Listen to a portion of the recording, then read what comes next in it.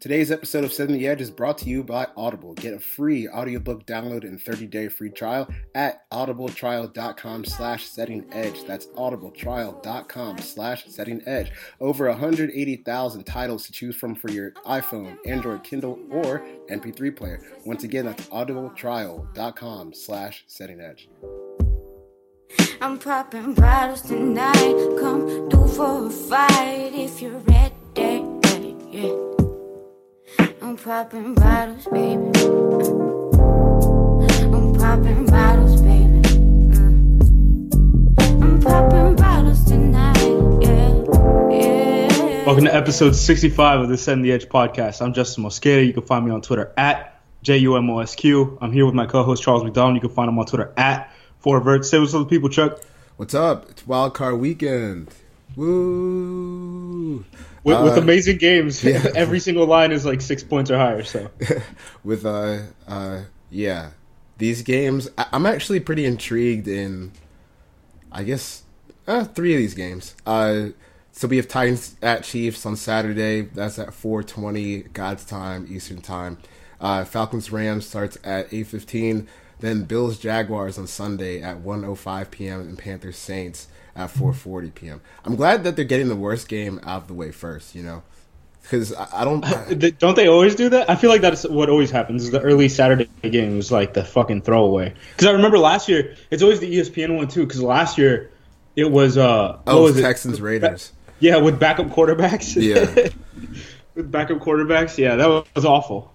Yeah, that was a horrible, horrible game. It is so crazy because I remember last year the Texans, they slink, they just barely kind of got by.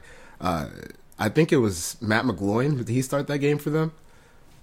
I thought it was Connor Cook, but oh yeah, it was I don't Connor really Cook. think You're that right. There's a difference. Yeah, so. same guy. It was Connor Cook. Yeah, you're right. And then the next week, if Brock Osweiler doesn't implode, they definitely beat the Patriots. But unfortunately, he throws 3 picks. Didn't they have like a 10-0 lead or something? Dude, they were beating the shit out of Tom Brady in that game.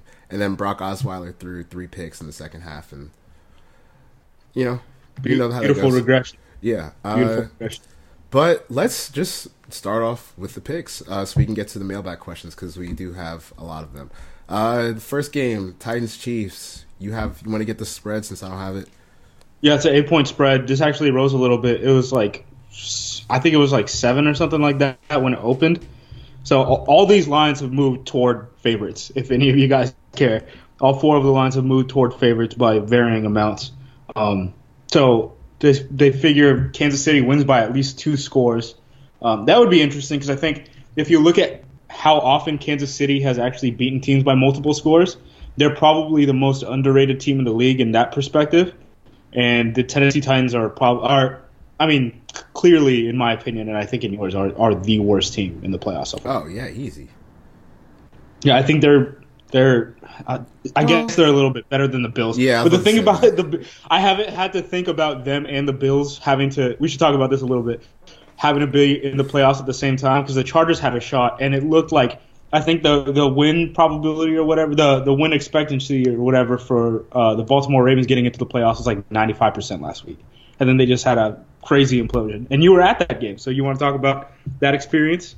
It was, as someone who was not there as a Ravens fan, I just went because my friend Hardy Nickerson Jr. plays for the Bengals, so I was trying to catch up with him after the game. And I finessed some box tickets, and so I was still in the warm, and I went outside for that last drive where Andy Dalton threw that pass to Tyler Boyd, and I swear when he scored that touchdown, the stadium went completely silent, and it was getting loud in there before, and as soon as he caught that pass and broke the second tackle, it was dead silent in that stadium. You could just see everyone's hopes and dreams coming to a screeching halt and in real time. It was something else. And then all these guys that I was sitting with, and then you could hear other guys in the stands oh man, we know Flacco's not gonna be able to get us back from this one. So they're over Flacco. So yeah. Well, it's a good thing he only has a $28.5 million dead cap if they try to cut him this year. So we're 1 year away from him being Osweilered. That is such an awful deal. Yep. Yes, it is. What'd you do on New Year's Eve? Because that was before that was the pregame to New Year's Eve. How'd you? Okay. Oh, pre-gamed with the wife at a party, and then yeah, that was it. Then we went to another party and got excessively drunk.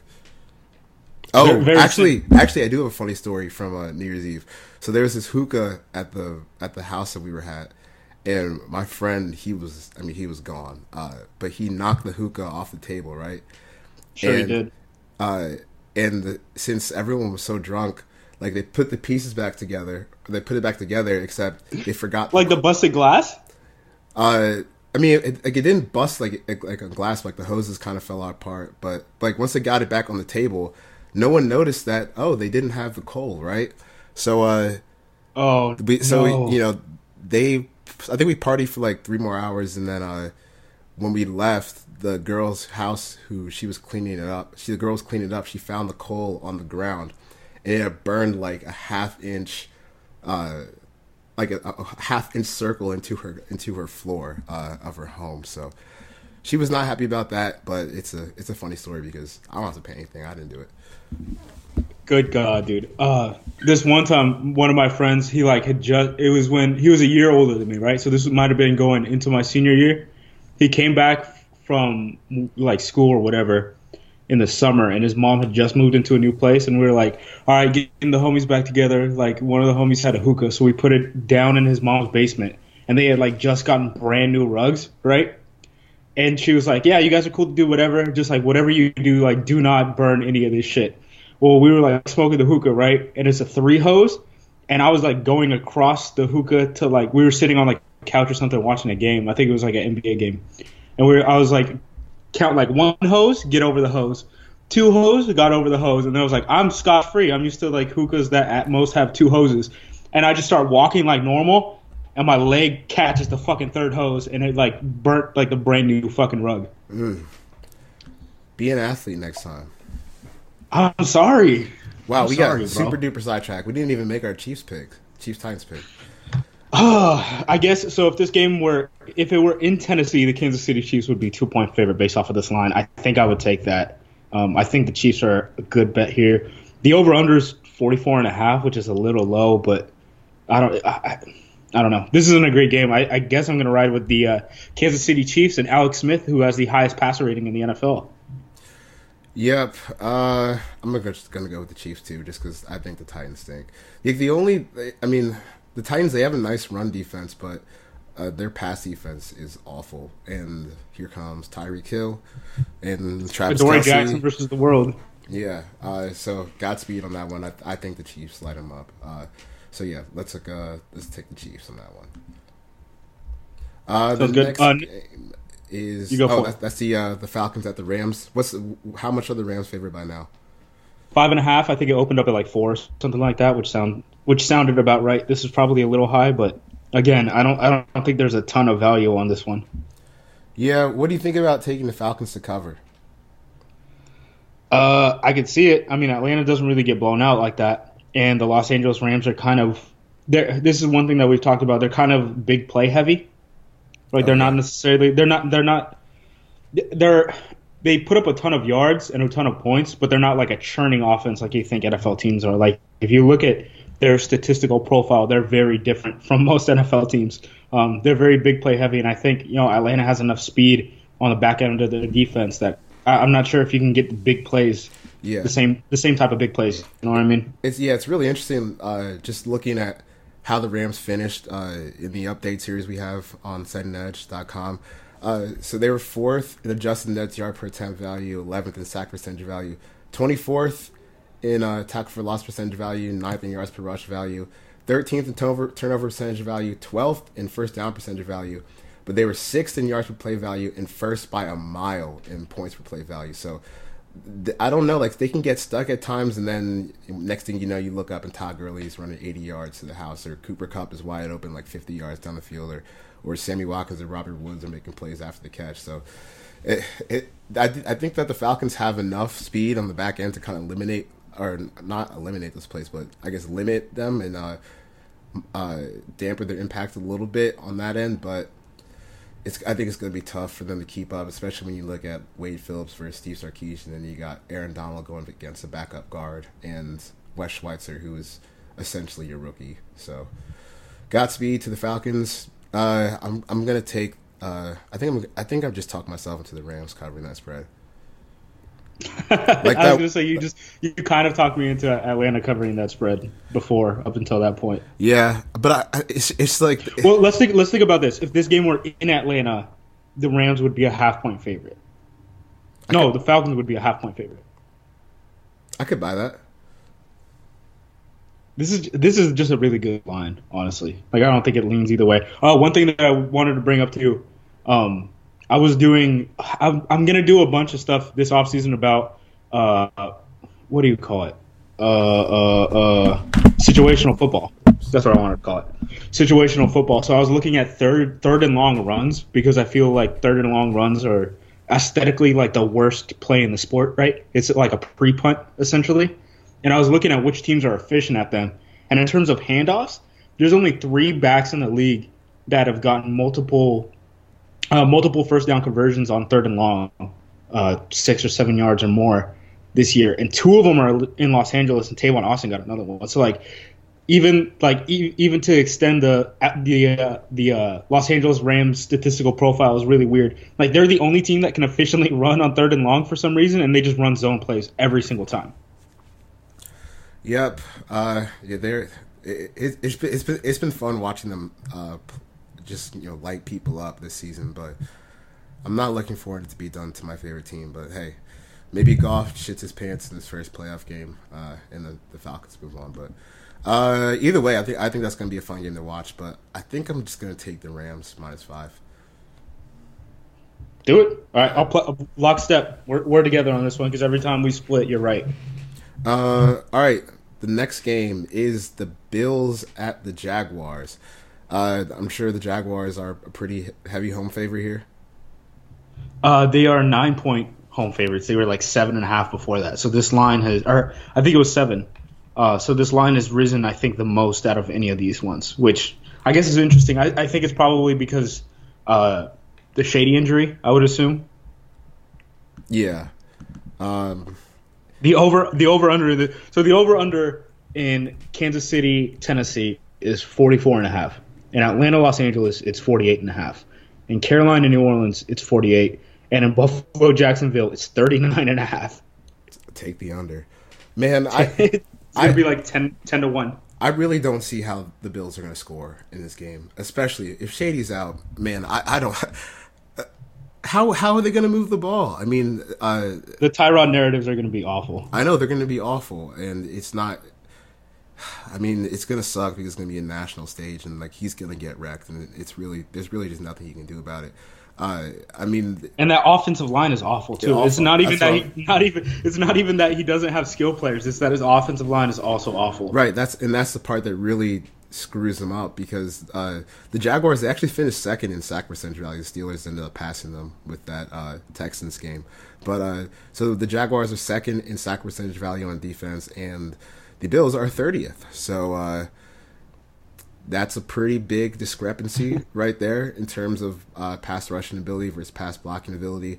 The Jaguars' tackle for loss percentage skyrocketed throughout the back half of the season. They went from 29th, and now they finished the season 16th. The Bills are 29th in tackle for loss percentage on offense. So you have a surging defensive line versus a horrible, horrible offensive line. And then if your best receiver is Kelvin Benjamin going against Jalen Ramsey and A.J. Bowie, good luck scoring points. Let's play a game called Can You Name Bills Receiver? I was just trying to think of who was there besides Kelvin Benjamin. Is Jordan Matthews there? Jordan Matthews is there. I don't know if he's healthy. Has he caught a pass this year? Let's Google it. Jordan Matthews, who is Jerry Rice's nephew or something like that. He caught passes from Derek Carr. 25 catches after practice at the Senior Bowl. That was a big narrative after. 25 catches, 282 yards, and 1 touchdown. Oh, that's awful. Eagles fans were caping up for that dude so hard after his rookie year. So I can name. So we got him, Zay Jones, I think we're done. I think we're done after those three. And Zay Jones is like, I know from numbers that I ran and numbers that you've ran. He's like horrible.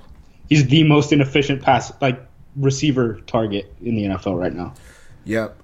So Jaguars -9. I don't even think we really need to talk about the other side of the ball because I just don't think that the Bills, like, if the Bills score 0 points, I would not be surprised in the slightest. I will say, if we are going to talk about that side of the ball, there are props for which receivers get the most yards or which running backs get the most yards in this round.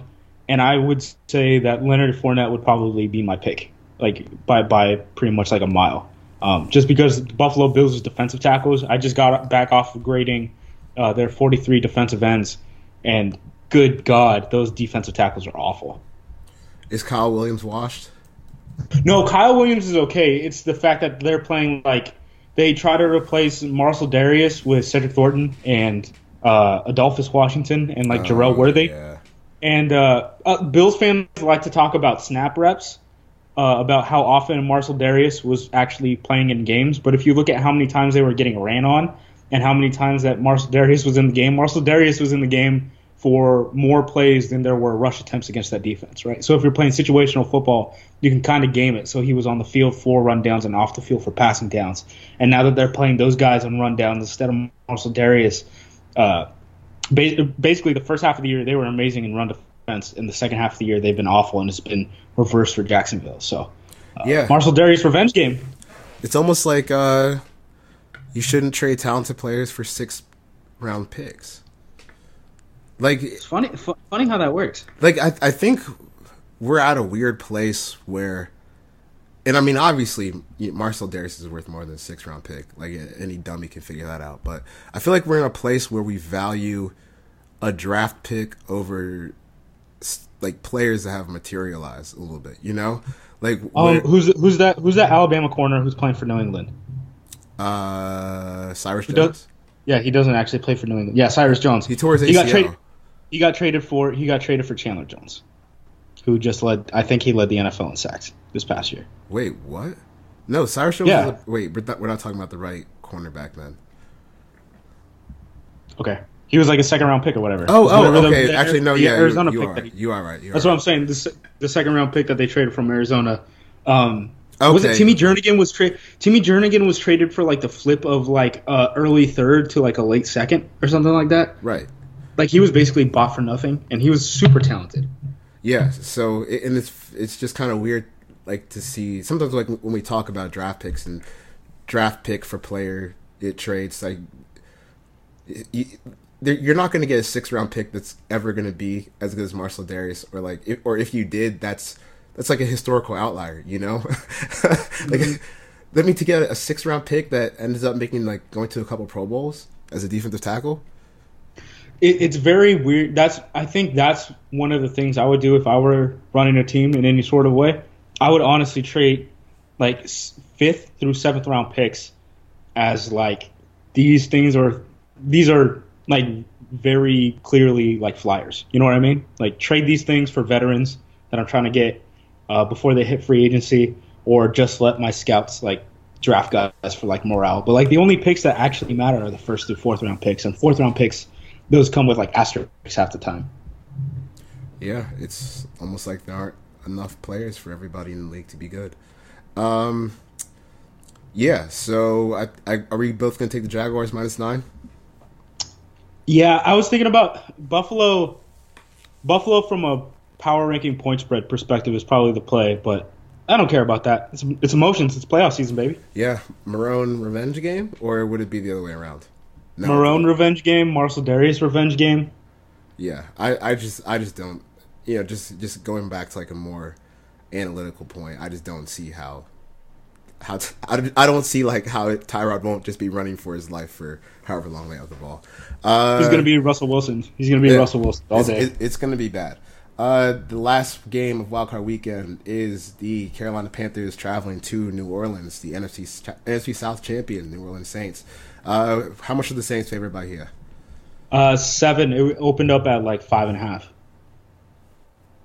Okay. So in Carolina, New Orleans would still be a 0.5 point favorite or a 1 point favorite. Well, yeah, I mean they did beat them in Carolina this year, so New Orleans leads the NFL in multiple score wins, but I think that was their like first this, one, wasn't it? it could have been. I'm not sure. They lost their first two. That's all I Yeah. remember. I think did the Panthers have any injuries here? No, other than like coaching staff and receiver, like their receivers hurt them. Oh yeah, and that offensive line hurts them too. Yeah, it's not a good matchup. I think honestly, Carolina.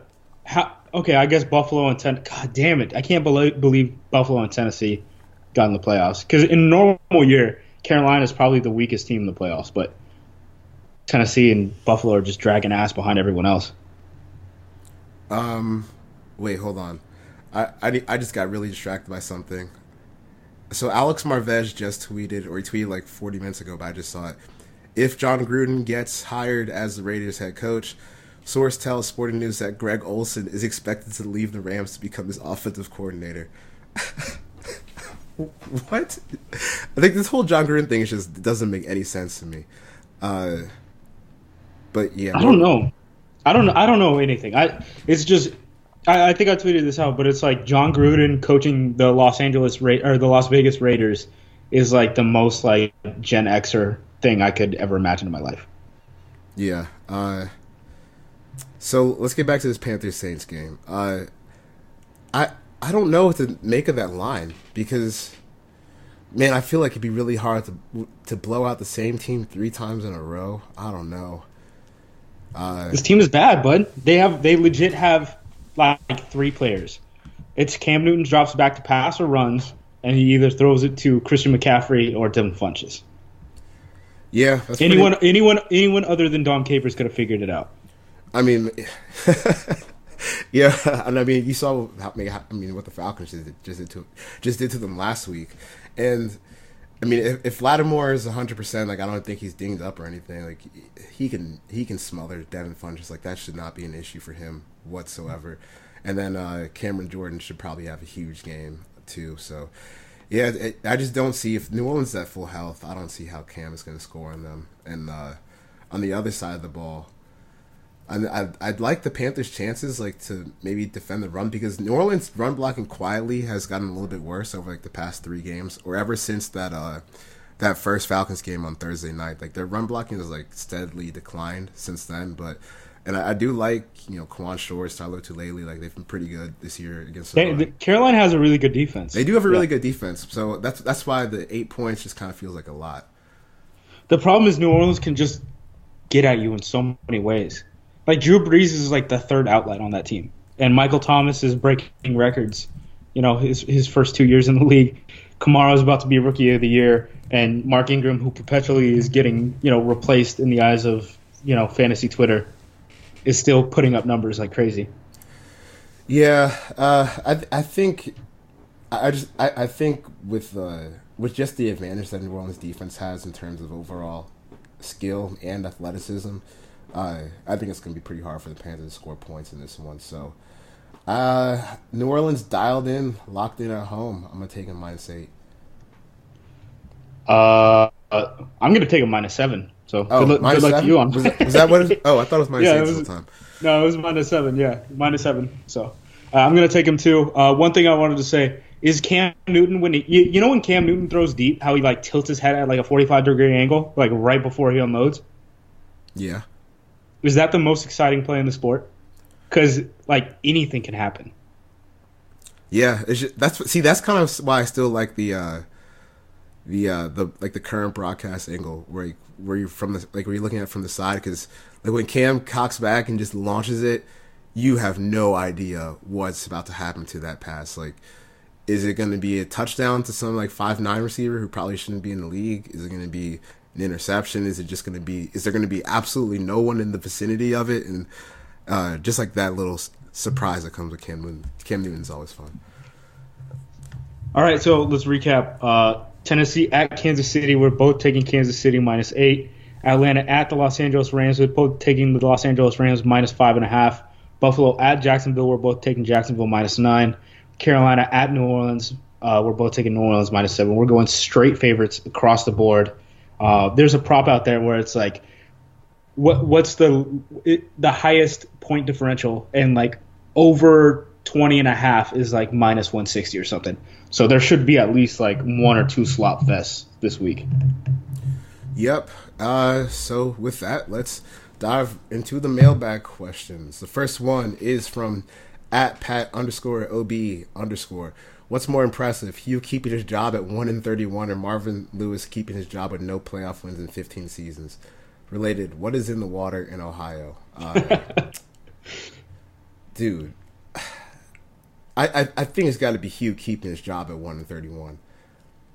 I think so too, because the thing about Marvin Lewis is that you need context, right?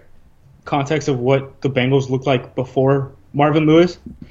Hugh Jackson, like, he's been worse than anyone. Like, he's literally been worse than anyone on the face of the earth. He lost to Landry Jones twice, dude. Twice. To the B team, to the JV Steelers. Like, fucking God. The thing about Marvin Jones too is I wrote before the year in our the update preview. Marvin Jones was on the cusp of clinching basically the longest head coaching career in the NFL without recording a single playoff win. He was about to be Jim Mora Sr. But the thing about Jim Mora Sr. is he had to bounce around teams to do it. Like, Marvin Lewis is the only guy who can stay entrenched and just like keep not making it to the playoffs or not winning in the playoffs. But Hugh Jackson, like, good fucking God, man. Like, I know we made Hugh Jackson job security jokes, but I never actually thought he was going to be able to keep his job. Like, everyone should be fired. I know, he did. They should fire the secretaries. Like, everyone. Like, fire the freaking bellhops. Everything. Everyone involved with Cleveland right now should be out. I would love to be a fly on the wall when Jimmy Haslam and Hugh Jackson are having their meetings. Like, it's just got to be a storm of the most insane things being said by two people who think they're being rational and sane at the same time. They're just blaming Sashi, bro. Right. Every single thing is Sashi's fault. I promise. And the thing with the Browns is, like, they're not bad enough to the point that they should have 0 wins. I think 3 to 5 wins could have been possible just based on like what their roster looks like. I mean, we looked about it, or we talked about it on Twitter like a couple of days ago.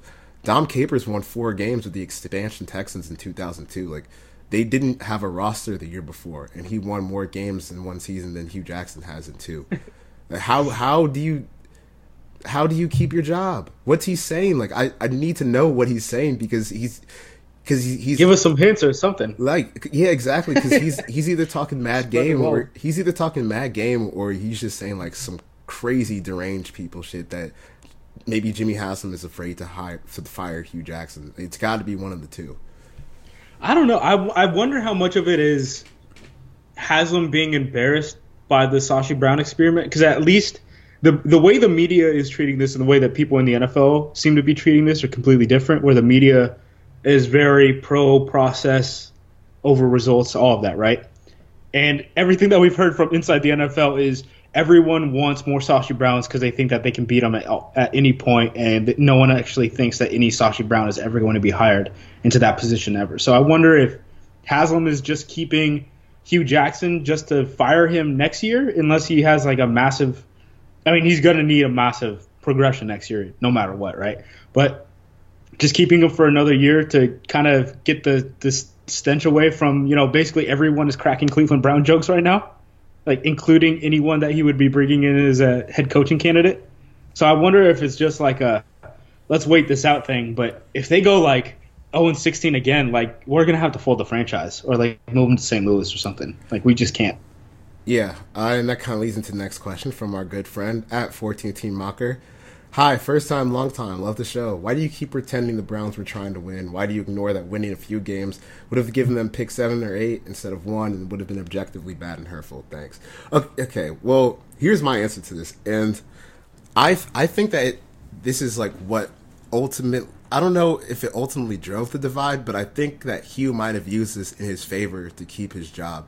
And I mean, like this, see, I think that Sashi and Paul DePodesta, like they were okay with losing the games in order to get the draft picks and just go on full on tank mode. I think that they were okay with that. Sashi interviewed his replacement because he thought he was good. Right. Just unbelievable levels of snakeness going on in the Browns office or like owners, front office. It's just a mess. But see, what I think is, I think that Sashi and Paul DePodesta, they were okay with losing. But, when you get down to a coaching level and a player level, I don't think that those guys that were on the field every Sunday, I don't think they were actively trying to lose.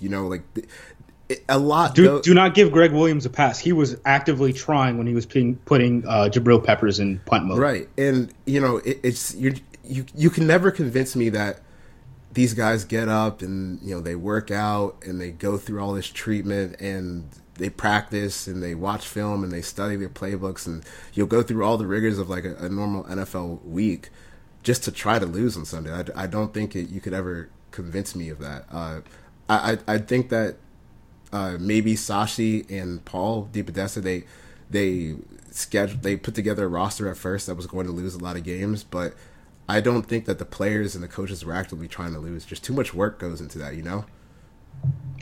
Yes, and there are certain things where you clearly saw incompetence, where in free agency they missed the first few days in free agency because they didn't realize how fast the schedule was going to move, including the loss of what was his name, Mitchell Schwartz, the right tackle, who talked about they lowballed and then they came back to him too late in the process after he already had a deal, basically. And that's not how free agency works. It was very clear that at times there were outsiders who were trying to steer the ship, and that they weren't really seeing eye to eye on they weren't executing in the right way. I guess the trade deadline trade is probably a bigger story that caught on, right? The AJ McCarron one, where they just couldn't figure out how to trade. Yeah, and just they were actively trying, and there were certain circumstances where you could see them actively trying, even if they were about to make horrible decisions, but they couldn't even make the horrible decisions because they couldn't execute. And I think that is worrisome a little bit. Yeah, and the thing with why I don't think that the players and the coaching staff were actively trying to lose, even if the roster set them up to do so, was you remember last year when there was still some competition for the number 1 overall pick going into that week 16 game against the Chargers. I don't remember who they were in competition with. I guess the 49ers or they had to be the 49ers because they were horrible. But remember, Hugh and the players, they cried after they won that game and they got to 1-14 just because they had put in all that work and you lose week after week after week after week after week. And and they're trying to win. They're giving it their all to actually go out and try and win a game. So I just don't. I think that there's a disconnect there for Hugh and Sashi, perhaps. But hey, it's not like Hugh was killing it out there either this year. I mean, they went 0-16. They went 0-16. I think they were trying to win a game, but they just couldn't get it done. So they kept changing quarterbacks too. That's the other thing. Is DeShone Kizer clearly looked like a fish out of water at the beginning of the year, and he pulled him to put someone else in. And if he would have lucked into someone who could actually play quarterback half decent, that would have blown up this hypothetical plan, right? Right. Let's say DeShone Kizer gave you whatever the Josh McCown gave the Jets this year, and maybe you go 5-11. I'm pretty sure Sashi probably still has his job at that point. Probably. Yeah, that's one thing. I can't remember what group chat we were in, but we were talking about how 1-31 is something that your mind can almost not wrap around. It might be 140 consecutive Sundays that the Cleveland Browns haven't won a football game or something like that. I think you can sell an owner on we're going to rebuild, but I don't think you could sell an owner on we're not going to win on a single Sunday for basically 3 years minus a season, right? Yeah, and I mean, 1-31 is it's pathetic. It's awful. And for Hugh for Hugh to come out and say there's no one else that could have done this job, dude. Literally anyone could have done it because you didn't win a game. I could have been the head coach of the Browns this year and gone 0-16. Yeah, and here's the other thing is we were talking about last week about Hugh Jackson, why we think he and John Dorsey are going to see basically Carson Wentz and Patrick Mahomes and Josh Allen. Another thing that I think comes into play is Eric Stoner's talked about how teams basically adapt the personality of the head coach or the quarterback, whichever one has a stronger personality, right? And right now, it's clear that Hugh Jackson is in front of this team and the face of this team. But if they draft someone like Baker Mayfield, like Baker Mayfield will like come out in like a Cleveland Rocks t-shirt or something like that when Hugh Jackson says shit like that. So I think that kind of hurts him and Josh Allen just because Josh Rosen, because Josh Rosen, we know what his voice sounds like, and he seems to like to talk and be like a smart human in his early 20s. I think that helps get what's his name? I'm spacing on his name. The USC quarterback. It's Darnold And Josh Allen. I think that helps their case land in Cleveland at either number 1 or number 4, whatever it may be. Yep. So that was a huge run-on answer. But the next question... State of the Browns podcast. Yeah, State of the Browns. The next question is about the Browns from @Rude_Sue. Was there anything positive that came from the Browns' final stretch with Josh Gordon finally active? Did he make them any better or did it not matter? It didn't matter because Kaiser was just so bad. Kaiser missed him a lot. Yeah. Charles McDonald wrote a piece about Josh Gordon for Football Outsiders where he neglected to talk about when Demarius Randall shut him down for 3.5 quarters. But other than that, no, Josh Gordon couldn't really make a splash. I didn't even watch that whole game, so... Smart, because you just needed to watch the first drive. The first drive, they're like, we're going to motion him and we're going to put him on Morgan Burnett. And then the rest of the game, Demarius Randall was on him like 95% of the snaps, I think PFF said, and basically didn't give him an inch the rest of the game. Here's what I did. I went to the gameplay finder on Pro Football Reference, and I put it in for Browns versus Packers plays featuring Josh Gordon, went to the timestamps on Game Pass, and then just saved the plays. I didn't watch anything else from that game besides Kaiser's like last play in overtime when he, oh man, like that interception he had to end the game for the Browns. It was a joke. Just flail back in between like 20 defenders and fling it up. We talk about Cam Newton putting his head up at a 45-degree angle. Like his was beyond a 90-degree angle. He might have been looking at the end zone behind him. Yeah, that didn't have a prayer. So, it didn't matter because Kaiser was bad. Next question from @Hank Jones. Why are people Bills fans? And what else are you going to do in Buffalo? I don't know if we should call them people. I don't know. That might be a little strong. I don't know. It's probably the same reason people go to like monster truck rallies, right? It's like I'm going to see shit get smashed and I might walk away sad, but I'm going to be drunk. Yeah, I don't know. It's cold, and people tend to make irrational decisions when they're cold. Next question from... I'm happy for... Nothing would make me happier than this Tyrod Taylor team beating the New England Patriots. Oh, well, yeah, I would... Oh, my God, I would love that. Just because it would need... Bills fans just need to shut up for a little bit about Tyrod.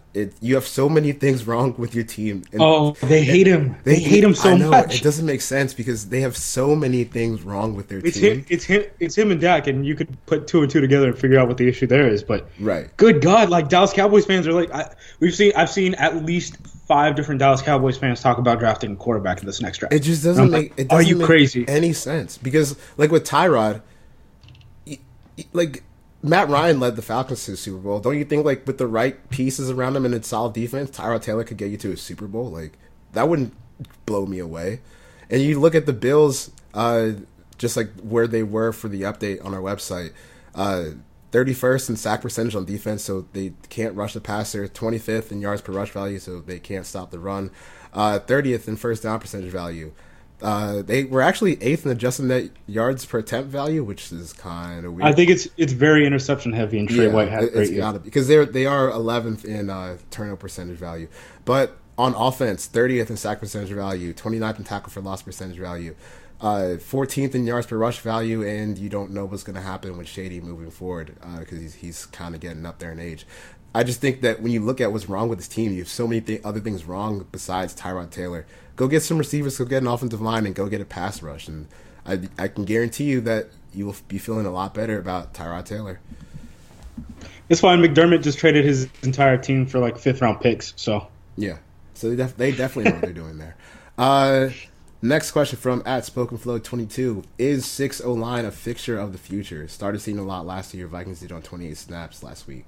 No, I don't think 6-0 line is a fixture of the future. I think it could be depending on the team, but it basically comes down to whatever your tight end talent is. Because I know Houston did it a lot even last year. We were talking about that New England Patriots game in the playoffs, where they were playing like a wing offensive lineman, basically, who would pick up guys off the edge just because their tight ends. Basically, there was no difference based on situation of their tight ends and their offensive linemen. And if you're not going to run routes with that tight end, and everyone knows that tight end is going to block, you might as well just have an offensive lineman out there. I know one thing Minnesota does is in short yardage situations like second and short. They're one of the most run-heavy teams in the league. Like, they basically do not pass. I think I checked it a couple of weeks ago, and I think they had one single pass in a short yardage situation on second down, and it was Case Keenum throwing a touchdown from like the 2-yard line or something like that off play action. So it doesn't surprise me that Minnesota's the team, but I think it would depend team to team, and it would depend almost exclusively on tight end talent. Because if you have someone like Travis Kelce or Rob Gronkowski, there would be absolutely no reason why you would need to do this at all. Ever. I remember there was a game last year.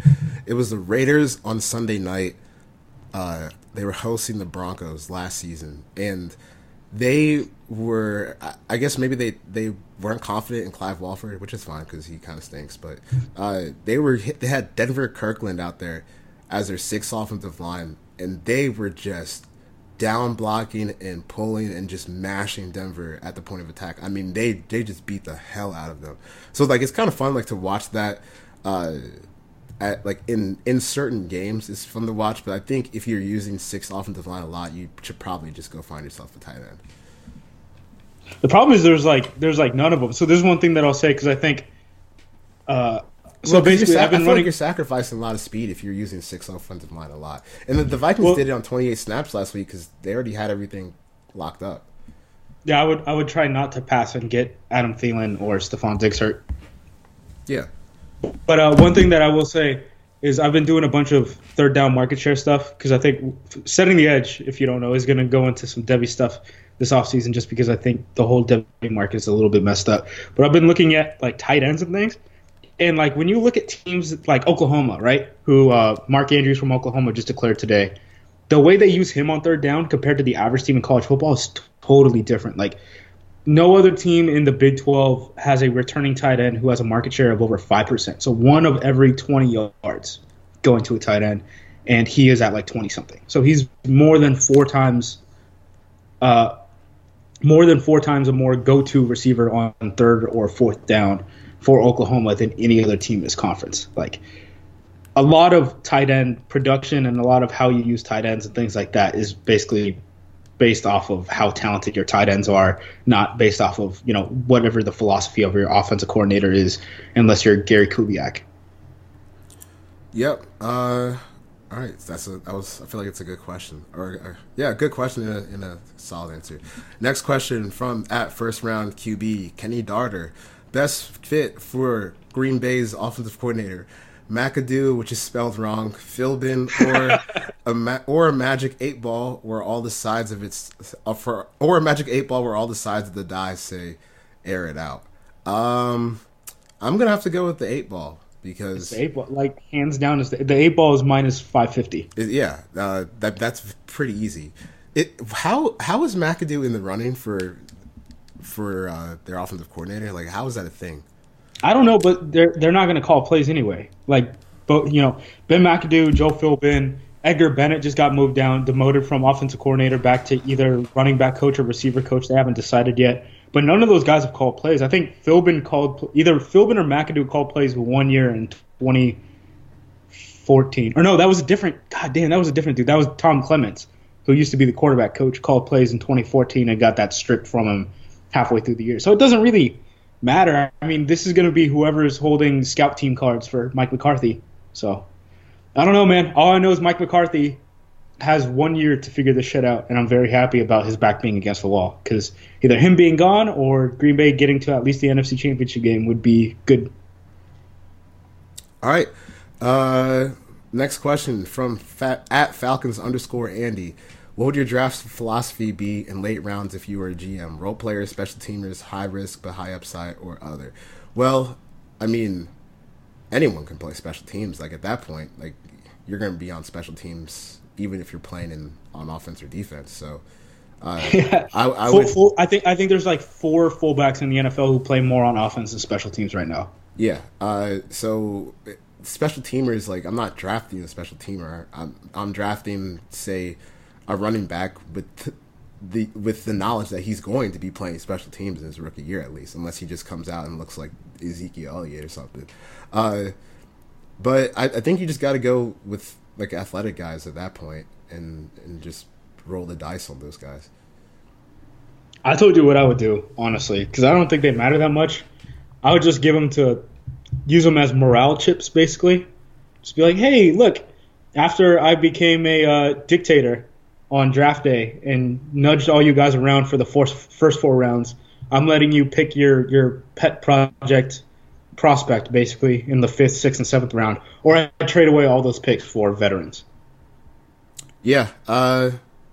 Yeah, I mean, when you look at what most guys drafted, People will keep bringing up Antonio Brown and Tom Brady, and that just does not happen often, man. I mean, yeah, you're more likely to find a guy who's not even going to make your team in the year they drafted him than you are to find AB or Tom Brady.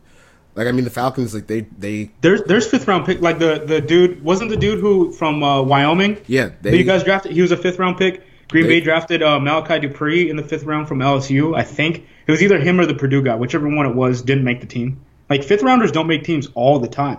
Yeah. So because Brian Hill, he eventually got cut down to the Falcons practice squad, and the Bengals poached him. So I mean, at first, like, I was upset, and I was like, then I thought about it for 5 minutes, like, who cares? It was a 5th round pick. I don't really care about this. And I think if we kind of realize that those picks don't matter, I feel like that would improve draft coverage a lot too, though. And it would give, I think it would give fans a better sense of exactly what they're giving up. Like when you see a Marcel Darius get traded for a 6th round pick, or a Sammy Watkins get traded for a 2nd round pick, like what are they actually getting back? And it's not always pretty. It's not always like the hope trafficking that it's portrayed to be. No, have you heard my theory on what we should do with the draft? I don't think so. Other than disband it completely, right? I'm also a very large proponent of just getting rid of the draft completely, just having open free agency, getting rid of the salary cap, all of that. But I really do think we could cut it down to like 3 rounds and then just have compensatory picks and just be like, yep, we're done, and now call it free agency. Because anything beyond that is by accident. You know what I mean? Yeah, because exactly. I feel we should reward intent more than just getting something done by accident. Yeah, because I mean, once you get to, I think once you get past the 4th round, like, come on, like once it becomes your turn again, you've already passed on this guy you're about to pick. You've already passed him 4 times, so. How important is he really to you?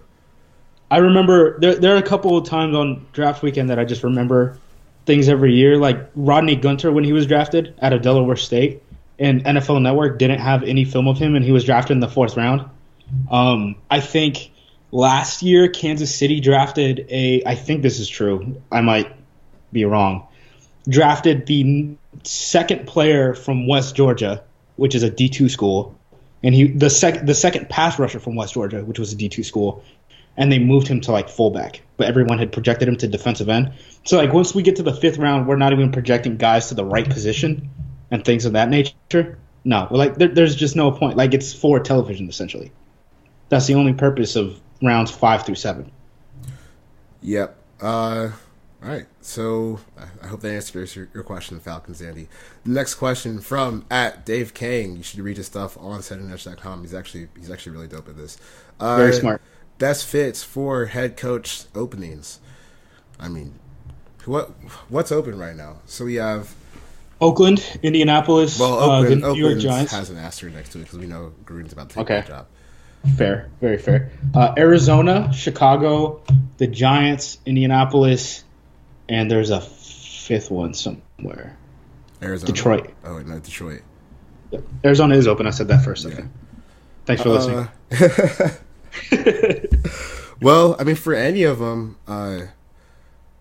I'm sure that Chris Richard is going to get some hype just because Seattle defensive coordinator. Blah blah. I think I was looking at. Damn, there was a sheet that someone posted.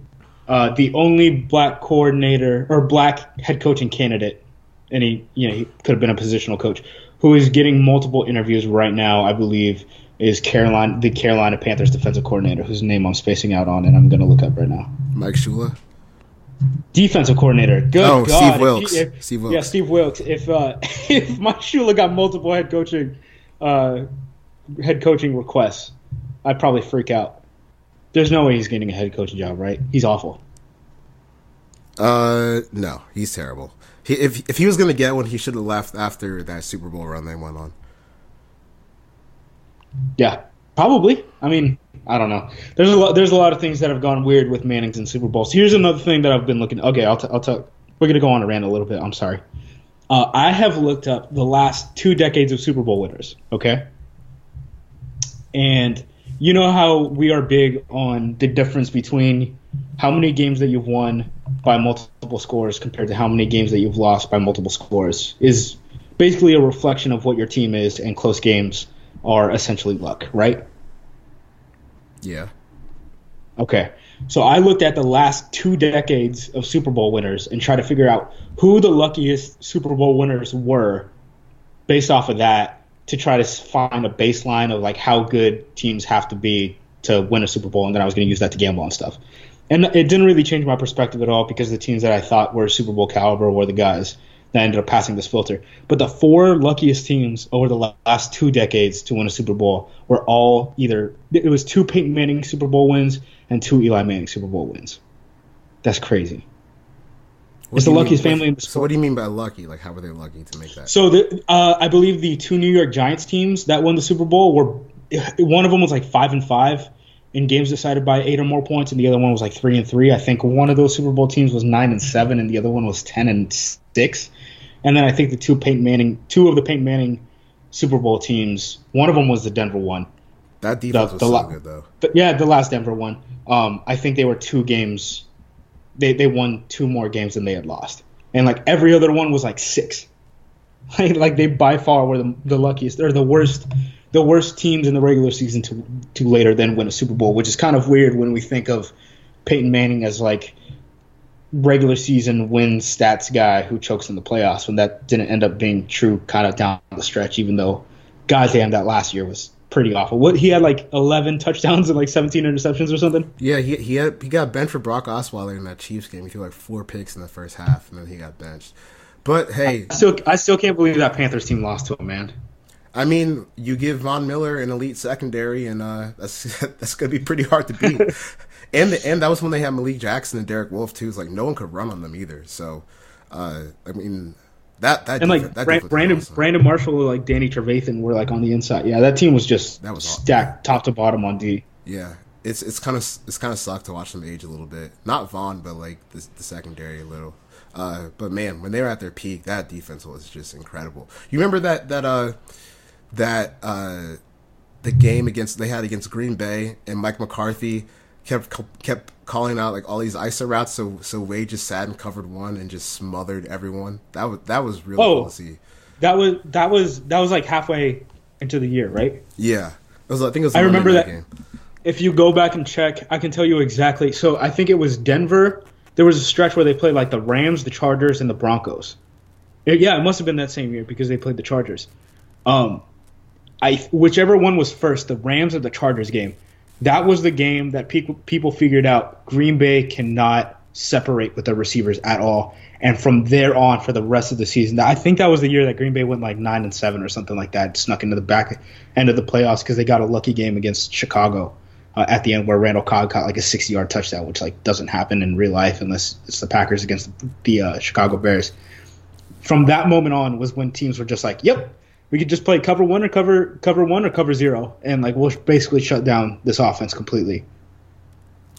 Yeah, I kind of tuned out at the end there, but good points. Head coaching openings. Yeah, let's get them filled. Giants is called the best job. I don't actually know if it is the best job, but Who's the number one coaching candidate in your opinion? I would try to see if I could hire Flip from the Eagles, just because you're about to have a new quarterback coming in. So what if you're already committed to Eli Manning? Because it seems like they're already committed, unfortunately. Well, then the head coach doesn't matter, and David Gettleman should probably be fired right now. All right, awesome. Okay, so we're giving him Flip. Detroit, who are you getting the job to? Pat Shurmur. Wow, there we go. Are you that impressed with Shurmur? Because I understand Shurmur is doing a lot with a little, but I'm not sure if he's not Kyle Shanahan. You know what I mean? He's not doing all sorts of creative pre-snap stuff or anything like that. He's not Sean McVay. But you give him a second shot? Yeah, just because I think he learned from the first time, and who knows? I mean, everything in Cleveland is bad. So maybe it's just the air in Cleveland that kind of poisoned him and made him be bad in Cleveland. But I like the way he's orchestrated this Minnesota offense, and I think that if you look at the Lions offense, like if they can make some changes up front, I don't see why they can't run their offense as smoothly as the Vikings did next season. So. I mean, especially with how good Marvin Jones was this year, and Golden Tate's a stud, obviously. So, like, they should be able to be a pretty good offense next year. And I think that Pat Shurmur, if he can hire a good defensive coordinator or maybe someone who thinks outside the box a little bit, that'd be a good change for Detroit. Chicago, we've talked about this. They're looking for a quarterback guy. Yeah, I know. They come out and talked about how Trubisky is going to be part of the interviewing process, and Ryan Pace definitely wants to look at a guy who's quarterback-centric. Yeah, the guy that the guy that we've talked about before, like with Eric and Hank and them, but there's this coach. He's the offensive coordinator for the Rams right now, so I mean, obviously he's not really doing too much on game day, at least. But Matt LaFleur, so.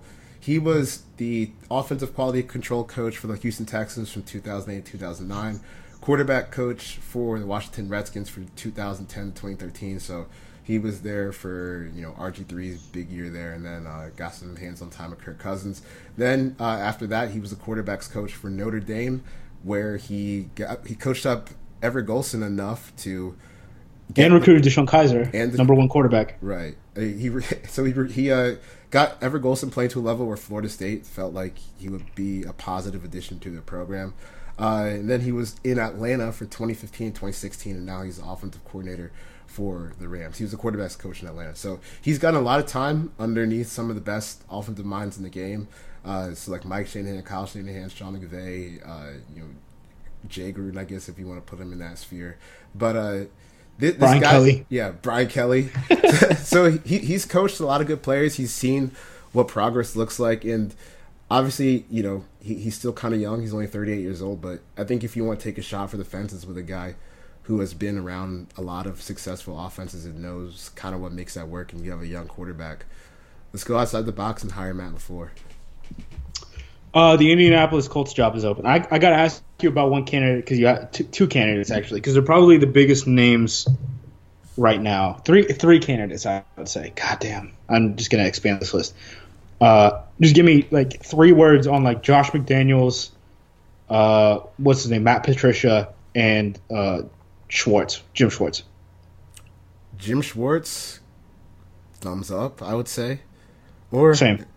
Because the thing is, you can kind of if you just let him run the defense and you have a strong offensive coordinator, I have no issue with that. I think that can.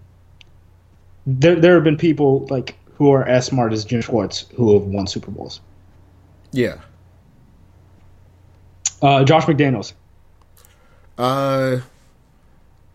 Good.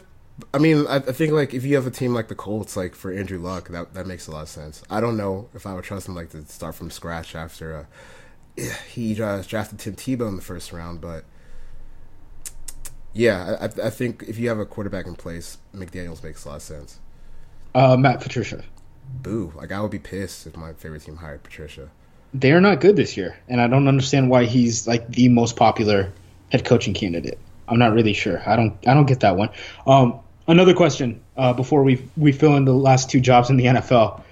If you were the New England Patriots, were you rooting for Bill O'Brien to get fired so you can have him be, head coach of the future, or do you think that McDaniels or I guess you don't like Patricia, but McDaniels or Patricia or Bill O'Brien? Who would you rather have as head coach of the future there? Probably Bill O'Brien. Just because he's had success taking some crappy teams to the playoffs and winning games in the playoffs. Agree. All right, so Indianapolis and then Arizona. You got to fill those last two jobs. Indianapolis, Josh McDaniels. Okay. Over our good friend John Morton? No, and then I'm going to give the Arizona job to John Morton. All right. All quarterback-centric coaches. Yeah. That's every single one of them. Every single one of them is a play caller or a quarterback coach. Yeah. Come on.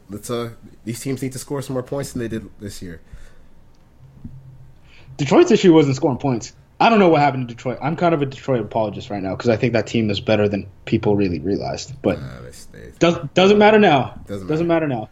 All right, here, go out. You ask the questions because I can't even count. All right, second to last question from @Ryan_Kieran, who writes stuff for Setting Edge. He's doing draft profiles now. His stuff on very smart. Ronald Jones is good. How's Call of Duty going? And also, who's gonna win Brady and Belichick's fight after they win their 6th ring? I'm gonna go with Belichick just because you probably use dark magic. And Call of Duty, I honestly have played like 3 times since I bought it. Complete waste of money, but the game is a game. And the last question from @StarWarsNerd75: what's the over/under on the number of days it will take Justice to die from pumping his own gas? Now, if you don't know, Oregon recently just they used to have people pump their own gas. They used to have people pump the gas for them, and now people have to pump their own gas. Attendants. You don't have to call them people. They have names. Attendants. I mean, I don't know what it is. We are normal people over here. Yeah, see, so like, this is one thing that I realized was weird at a very young age, is that everyone isn't threatened by you're going to work at a gas station when you get older if you don't get your shit together. Like, that's the threat in Oregon, I guess. Like, everyone says it. Like, you got to make sure that you go to school so you don't end up pumping gas, like, type of shit. I'm not going to die from this because I know how to pump gas. I've pumped gas many times. I've pumped gas into farm equipment and things like that for my job. So this has never been an issue for me, but I'm not sure how. So here's a big issue. You know how Cuba is with like the embargo, how they can't get any cars? Yeah. So they have just like a bunch of old cars? Yeah. Okay.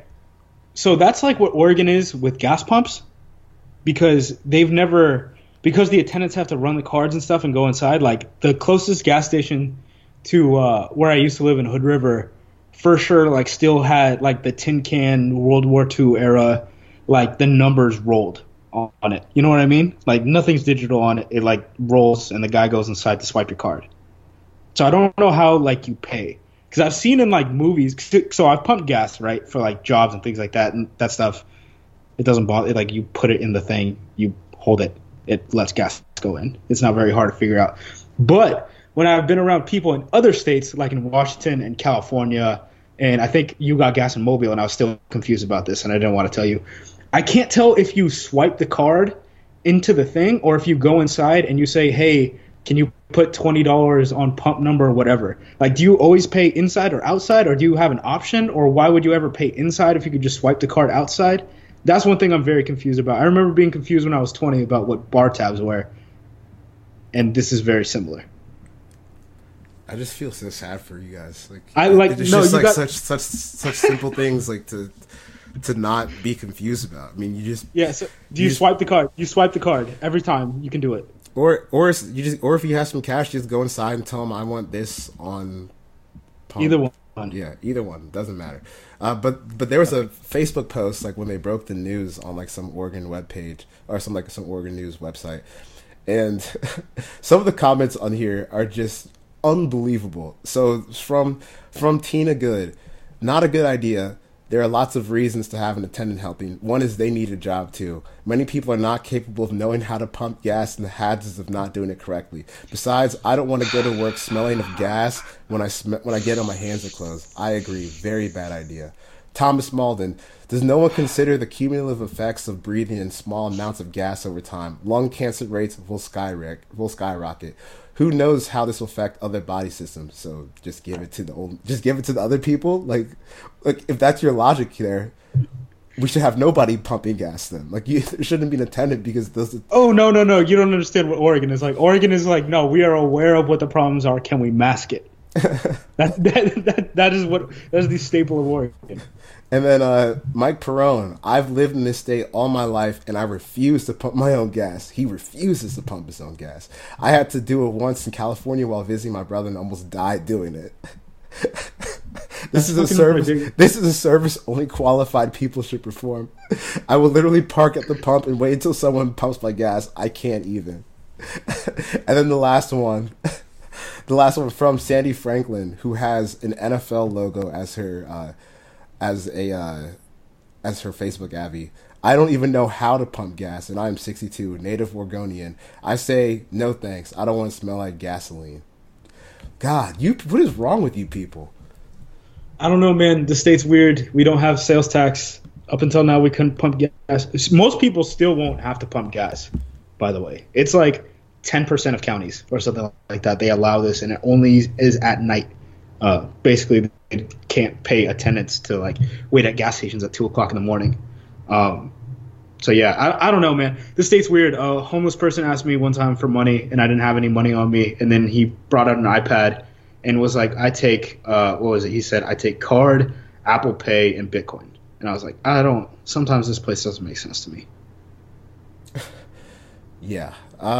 So this whole state is backwards. No one move here, bro. Yeah. So we covered a lot of ground in this one, but that's going to conclude episode 65 of Setting the Edge. We will be. No, we got a sick people on someone. Oh, let's get Robert. We're gonna get Ben Albright. Ben Albright. We're gonna get Ben Albright. We'll get Klemko later. No one tell Klemko. All right, so you guys got to remember the rules. No one tell anyone where you came from. Don't add us. Don't tag us in anything. I just want you to at Ben Albright. What's his Twitter? I'm gonna look it up right now. I think it's Albright. Albright NFL. And ask him about his projection for Josh Allen as a tight end. Yep. Just ask him questions about Josh Allen being a tight end. That's all I need. Friend of the show. Don't be mean, but also don't tell anyone. At Albright NFL. Ask him questions about Josh Allen being a tight end. So that will conclude episode 65 of Setting the Edge. We'll be back next week after the wildcard games, and hopefully we will be happy, or at least I'll be happy with the Falcons win. So, adios.